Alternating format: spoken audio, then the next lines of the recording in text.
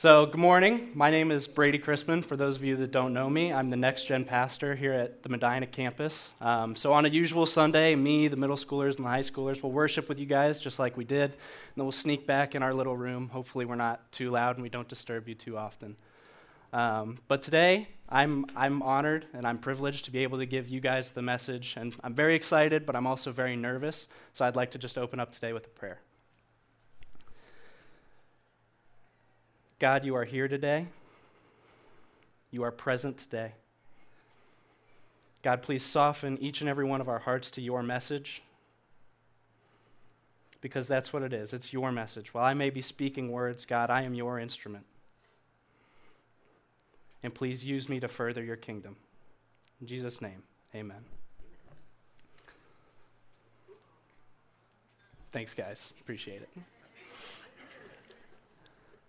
So today we're starting a new series, and this series is called Refresh. And what we're going to do is this is an 8-week-long series, and we're going to be walking through the book of Philippians. And what we need to do is we need our perspectives refreshed by Jesus. Because a lot of things can become stale. They can become stagnant. And when we get like that, we sometimes forget what God's plan, what God's purpose, what his power is in our lives. Think about that internet browser when it just won't load and you keep hitting refresh. In order to get the most accurate and current information, we need to hit that refresh button. And the same is true in our spiritual journeys. We need to be refreshed if we want to be in tune with God. And to help us do that, again, we're going to be taking an 8-week-long look at the book of Philippians. And today, we're going to talk about how to refresh our confidence. Before we do that, we're going to talk a little bit about the book of Philippians itself. It was written by the Apostle Paul in 62 AD, and it's addressed to the people in the church of Philippi. Now, this church, it was established 11 years prior, and it was the first church established in Eastern Europe. And Paul was very, very close to these people.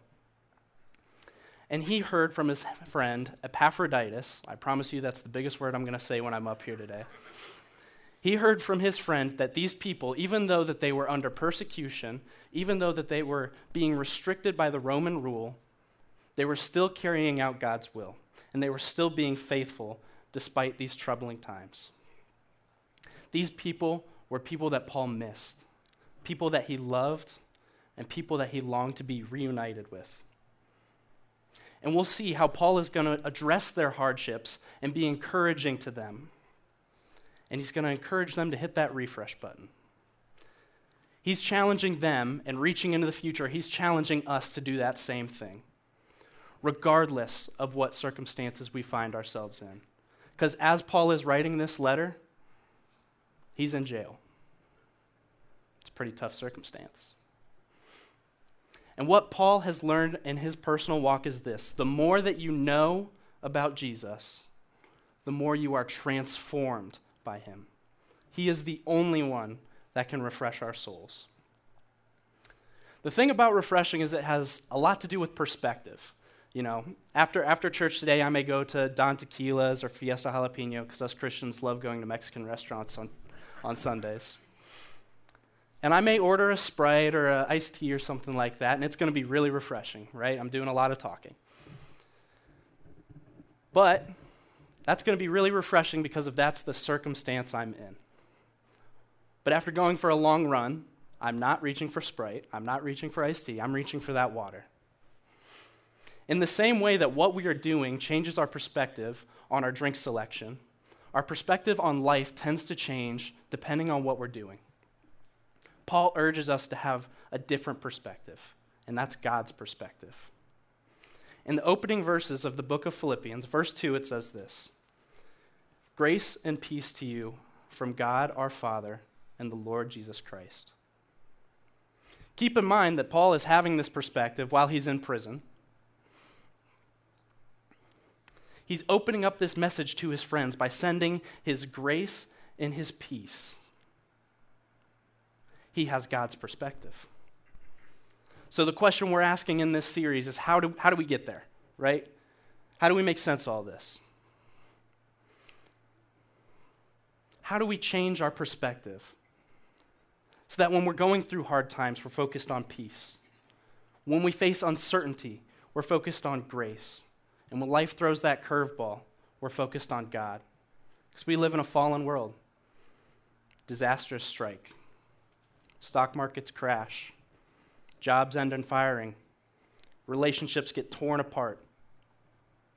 So we need what Paul has. We need that confidence. In fact, verse 6 of this very first chapter, it says this. It's going to be our key verse today. He says, being confident of this, that he who began a good work in you will carry it on to completion until the day of Christ Jesus. Now I'd love to stand up here and tell you that I have placed my confidence in Christ every single day of my life because I'm perfect, and that's why I'm up here. Yeah, that's not true. Not even close. I've placed my confidence in many things. I've placed them in my friends. I've placed them in previous girlfriends. I've placed it in who I thought I was. I've placed my confidence in my abilities, but every single time I place my confidence in anything other than Christ, that confidence is shaken. For those of you that don't know, for 4 years I wrestled at Kent State University. Go Flashes. Thank you. And every time before I wrestled, I'd get very, very nervous, just like I was before coming up here today. And so what I would have to do is, while I was warming up, I would have to talk to myself. And I would tell myself things like, I'm stronger than my opponent. I'm faster than my opponent. I'm more athletic than my opponent. And I did this every single match. Every single match I did this for 4 years. Until that 4th year, we were wrestling an away match against Southern Illinois. And I was crazy, so I watched film on my opponent, psychoanalyzed him, whatever. And so I knew exactly what he looked like. So as I'm warming up and I'm telling myself these things, I'm stronger than him, I'm faster than him, I'm more athletic than him. As I'm telling myself these things, they start playing a hype-up video. This hype-up video has, guys holding chains and guys holding sledgehammers and, doing cool, flexes and poses and stuff. And so I'm watching this video, and again, I'm still telling myself I'm stronger than him, I'm faster than him, I'm more athletic than him. And the final scene of the hype video, he hasn't been in the whole thing, he's in the final scene, and he's just crossing his arms. I'm thinking, yeah, whatever, big whoop, all right? And then he bends his knees and does a full backflip and lands like this. I can't do that.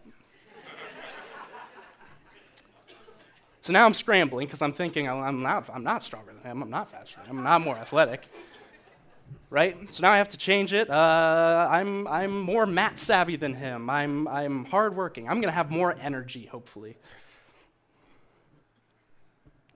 And so the lesson here is when we place our confidence in ourselves, that confidence gets shaken. And when we place that confidence in ourselves over and over and over again, and that confidence gets shaken over and over and over again, we tend to hit rock bottom. And that rock bottom is going to look different for everybody. Maybe you have a diagnosis that is scary. Maybe disaster has struck in your family. Maybe you're just stuck in a rut and you can't get out of it for days, weeks, months, years. So that's exactly what happened to me. I placed my confidence in myself over and over and over, and it's shaken over and over and over, and it led to my rock bottom. My rock bottom again happened on the wrestling mat. It was during the COVID season, so no fans were allowed, so mom and dad weren't there supporting. They were watching. And I've wrestled 1,000 matches in my life, but this one was different. I've been lifted off the mat 1,000 times, but this time it was different. This time I was lifted off the mat, my arm was trapped, and when I was brought down with no way to brace myself, I landed on my head.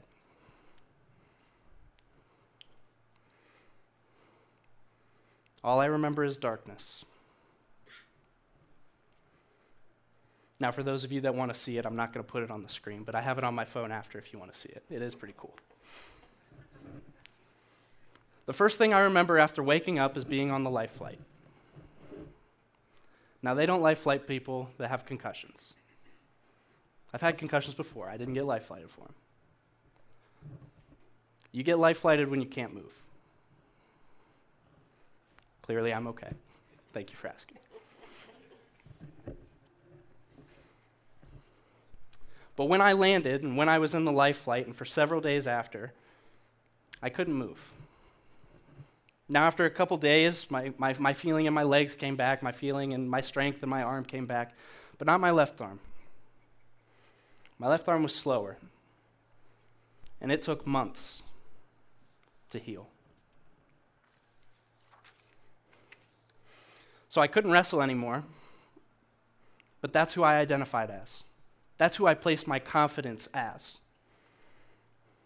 I'm Brady Chrisman. I'm the wrestler. That's who I am. But now I can't be that person. And so when that was removed, I had no more confidence left. From this, I had a lot of time on my hands. I didn't have to crazily watch film anymore. I had a lot of time to sit in my rock bottom. But from that came an opportunity. And that opportunity came in this church. Northside Academy, which is in our Wadsworth campus, is a school for 8th graders and down, all the way through preschool. And they needed a long-term gym sub. Classes were all online, and I couldn't wrestle anymore, so sure, I'll be a gym teacher, I guess. And so when I accepted this job, I could have never imagined how all of these kids would refresh my soul. This opportunity changed my whole perspective on what happened to me, and while it's still my rock bottom, I wouldn't change it for the world. The lesson that needs to be learned here is we need to be confident in whose we are, not who we are. Be confident in whose you are, not who you are.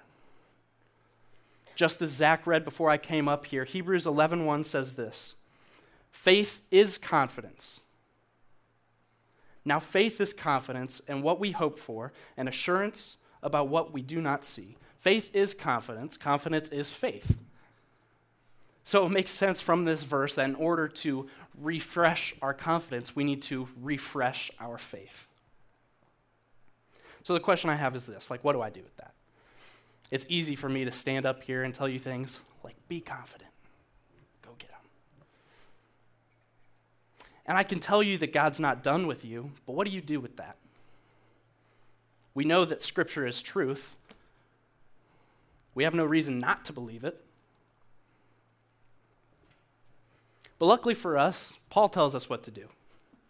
In this section of Scripture, he's going to give us 3 choices that we need to make every single day. And in that, we will gain the confidence that Paul has no matter what we see in front of us, no matter what your rock bottom is. So again, as people that are looking to hit that refresh button on our faith, we have 3 choices. Choice number 1 is this: choose to be thankful. It's found right there in verse 3. I thank my God every time I remember you. Simple statement, but when you remember the circumstances that Paul is in, it's kind of crazy. He's in prison, and yet he is thanking God for his friends. We can read in Acts chapter 16 when Paul was in Philippi with the original readers of this letter. There was a demon-possessed woman that was stalking them. A mob opposes them. He was thrown into prison, and the town leaders say, get out of here and do not come back. On the surface, he didn't have anything to be thankful for. But Paul says, you know what? I give thanks. If we dig even deeper into Paul's story, he's beaten, bruised, prisoned, bloodied, and worst of all, bitten by a snake. Hate snakes. And yet through that, Paul continues to be grateful. So if you want to be confident that Christ is not done with you, choice number 1 is choose gratitude. One of my favorite sporting events of the entire year is the Super Bowl. I know I'm not alone in that. The Super Bowl is awesome. Go Patriots. Definitely alone on that one. Don't blame me. I was named after Tom Brady, so thanks, Dad. But as a Patriots fan, I'm fairly familiar with victory speeches. Now, while you Browns fans may not be that familiar with the victory speeches, I'm very familiar with them. But they've gotten kind of repetitive. No matter who it is that wins, the victory speeches get repetitive. They thank their family, they thank their teammates, they may even thank God. That's great. Have you ever heard the losing team speeches? They're not thanking anybody.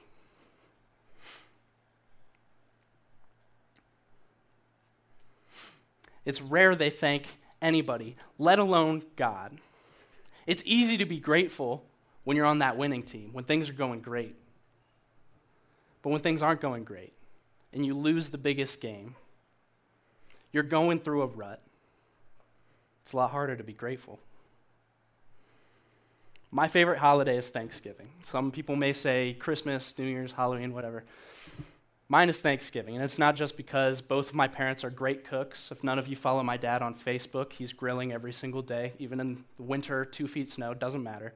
I was very blessed to have 2 parents that can cook, and that's why Thanksgiving is so great. But in addition to that, the whole sentiment of just being thankful, taking a moment to take a step back and be with those that you care about, and say something out loud that you are grateful for, is amazing to me. Why can we not have that every day? Most of you will say a prayer before you eat today. It might be a quick prayer to just bless the food before you eat it, but my challenge to you is this. Pick something specifically that you are grateful for and say it out loud.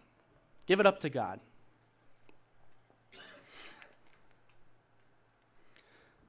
The question is not, are you a grateful person or not?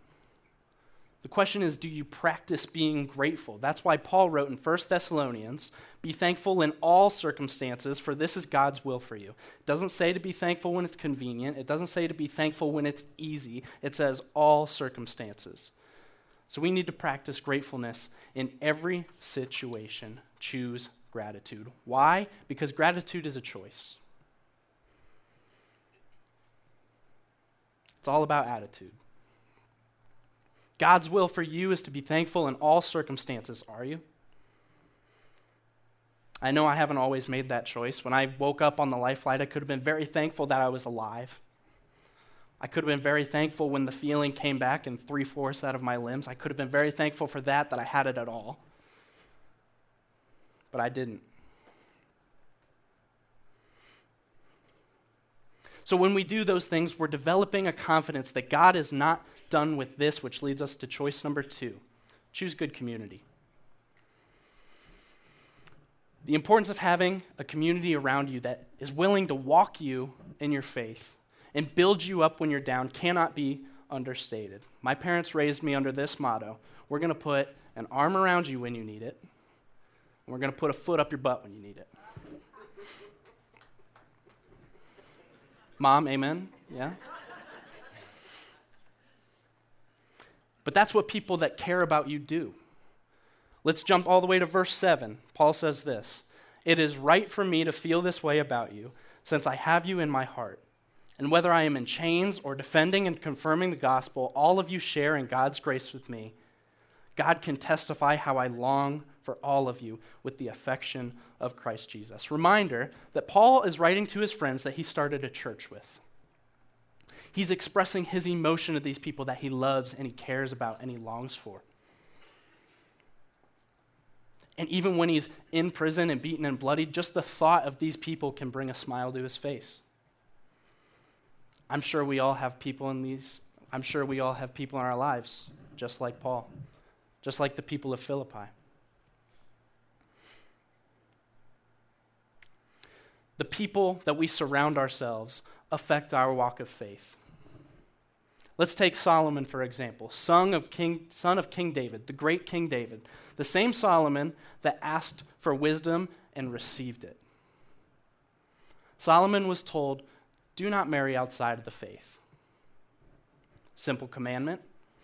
Solomon broke it about 700 times. And with all of those wives, all of that searching for happiness outside of the faith, Solomon's reign as king ends with heartbreak and sorrow and suffering. Even when Paul was suffering, he had surrounded himself with people that were going to build him up when he was down. Paul was probably a great person for the people of Philippi to have around too. Let's look at verses 9 and 10. And this is my prayer, that your love may abound more and more in knowledge and depth of insight, so that you may be able to discern what is best and may be pure and blameless for the day of Christ. Paul is giving those that he surrounded himself with great advice. He's urging them to continue to grow in knowledge and an understanding of Christ.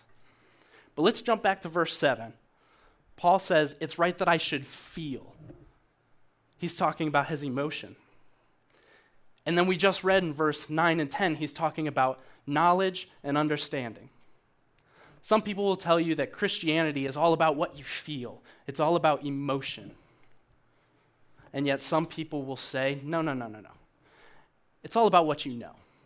It's all about what you know about Christ. Paul says it's both. It's interesting to think about that because so many times when people walk into the church for the first time, it's because of what they feel. There's a void in their heart that they just can't fill. Something awful just happened in their lives. They have a question that is unanswerable. And that's why people walk into the church. But the thing about emotion is emotion changes. So when they don't need that void filled anymore, if they are not invested in the eagerness of learning about Christ and wanting to know more and more about him, their emotion burns out and they don't come back. Relationships are built on knowledge and emotion. Take my girlfriend Grace. We started a relationship because of how we felt. I knew nothing about her. I didn't know her favorite color. I didn't know what food she liked and what she didn't like. I didn't know that she was lactose intolerant.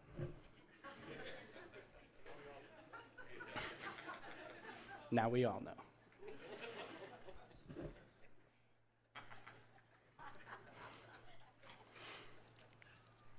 But the thing about just this emotion and how we felt is it's not enough.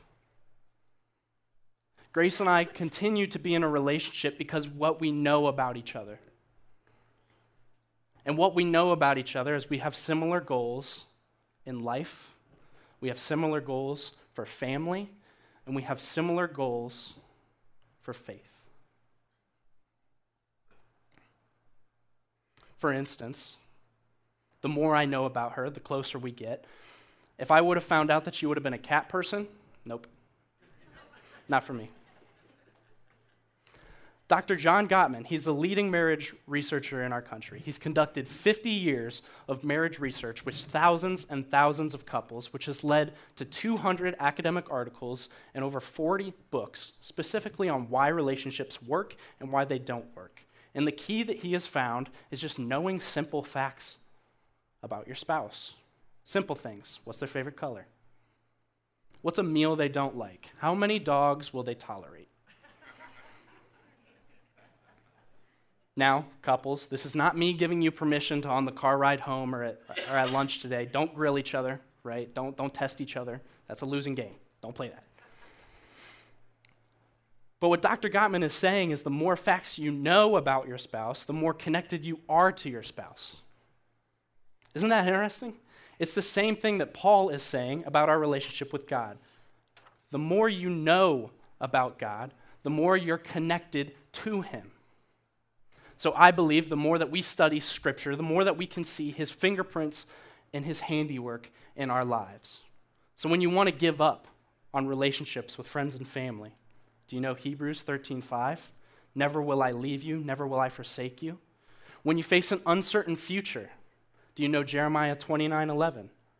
For I know the plans I have for you, declares the Lord. Plans to prosper you and not to harm you. Plans to give you hope and a future. When you don't know what to say to a non-believer, do you know 1 Peter 3? Let your godly life speak to him without words, that they may be won over by your pure and reverent lives. When your pain is overwhelming, Do you know 1 Peter 5? After you've suffered a little while, he will restore and support and strengthen you. When you're afraid of what lies ahead, do you know Joshua 1:9? Be strong, be courageous, for the Lord your God is with you wherever you go. When the world around us feels like it is lost, do you know 1 Thessalonians 5? Be on your guard, stay alert and clear-headed. Do you know Romans 15? Whatever was written in former days was written for our instruction, that through the encouragement of the scriptures we might have hope. Do you know this? Do you see the fingerprints? If you don't, do you have people building you up and reminding you these things? Because when you do, Philippians 1 says, again, you gain confidence in Christ. So we've refreshed our attitudes. Point number one, we've chosen gratitude. We've chosen to be thankful. And now we're committed to living a life of gratitude. And now, with point two, we're committed to surrounding ourselves with people that are like-minded, of living that life of gratitude, and are going to be building us up. But we still have one more verse to get to today, and one more point. And that verse is verse 11, and it says this: filled with the fruit of righteousness that comes through Jesus Christ, to glorify and praise of God. With this refreshed lifestyle, we're led with one final choice. Choose to glorify God. We are all unique. We're all blessed with talents and abilities that can be used for his kingdom. The band that's up here, I can't do that. I can't sing, I can't play the drums, bass, guitar, nothing. I got nothing. They are using their talents to glorify his kingdom. 1 Timothy 4:14 says, do not neglect the gift you have, because those talents and abilities that you have a choice to make with them. You make that choice every single day. God is able to use you in everything that you are. But to be truthful with you, this choice is the hardest. This is the one that changes the course of your life. This is the one that is the hardest to make. And again, I have to be honest. I didn't finish my story of rock bottom earlier. The key word of substitute gym teacher is substitute. I couldn't be there forever. So that last day of school, I was fearful. I was afraid. Was God done with me? Was he just using me for this part of my life? What would it look like now that I couldn't do this anymore?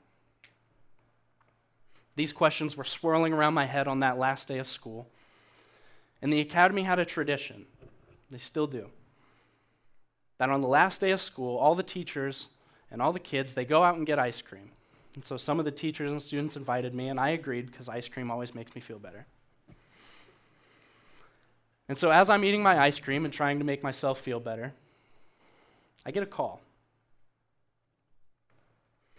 I get a call from Joey Eakers. Now, Joey is the next-gen pastor at Wadsworth, and his older brother, Josh, and my older sister, Brooke, are married, which makes Joey and I brothers-in-law. I don't know how that works. And while Joey and I are close, at this time in our lives, it would have been very odd to get a call from him. But I answered. Joey said, Brady, would you be interested in going to Round Lake Christian Camp this year? I hadn't been in probably 7 years since I was a camper there. Here I am at 21 years old with the chance to go back. Joey said, we could really use you. Joey, I'm in. He says, okay. Your cabin leader meeting is in 30 minutes. Get there. Okay. I go to the meeting. A couple months later, I'm at Round Lake. For those of you that have ever been to any church camp, not just Round Lake, those weeks can be special. God really moves in those weeks.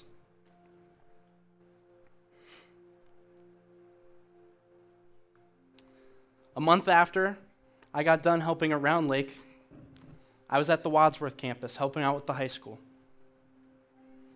Teaching lessons here and there, but mostly just investing in the kids the best I could. 6 months later, I'm now employed here.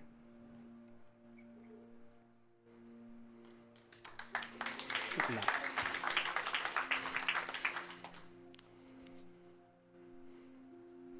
And now God is using me to invest in the kids here. Just as God was not and is not done with my story, he was not and is not done with yours. The enemy wants you to believe that God is done with you. The enemy is going to fill your head with nonsense, and he's going to try to shake your confidence at every turn. He's going to say you aren't good enough, you aren't worthy, you can't do it. But when you make that daily choice to live in gratitude, you make that daily choice to surround yourself with that good community. And when you choose to follow God's will for you, because he has a purpose for you, the enemy can't say anything. So when questions like, am I good enough? Am I strong enough? Or even, God, are you sure? When those questions come, I want you to remember Paul's advice in verse 6. Being confident of this, that he who began a good work in you will carry it on to completion until the day of Christ Jesus. So when you ask, am I good enough? God says, I'm all you'll ever need. When you say, God, am I strong enough? He says, rely on me. I'm strong enough for the two of us. When you say, God, are you sure? God confidently declares, I have plans for you. Plans for hope and a future. God is not done with you. Amen. Let's pray. God, we believe that. We believe that our story is really just your story. God, I pray that with every fiber of our being, we look to you for your will. Every fiber of our being, God, I pray that we use it to glorify you. No matter what it is we're doing, whether we're a teacher or a nurse or we're a youth pastor or a fireman or whatever we're doing in our lives, God, I pray that with every fiber of our being, we glorify you. And in your name we pray. Amen.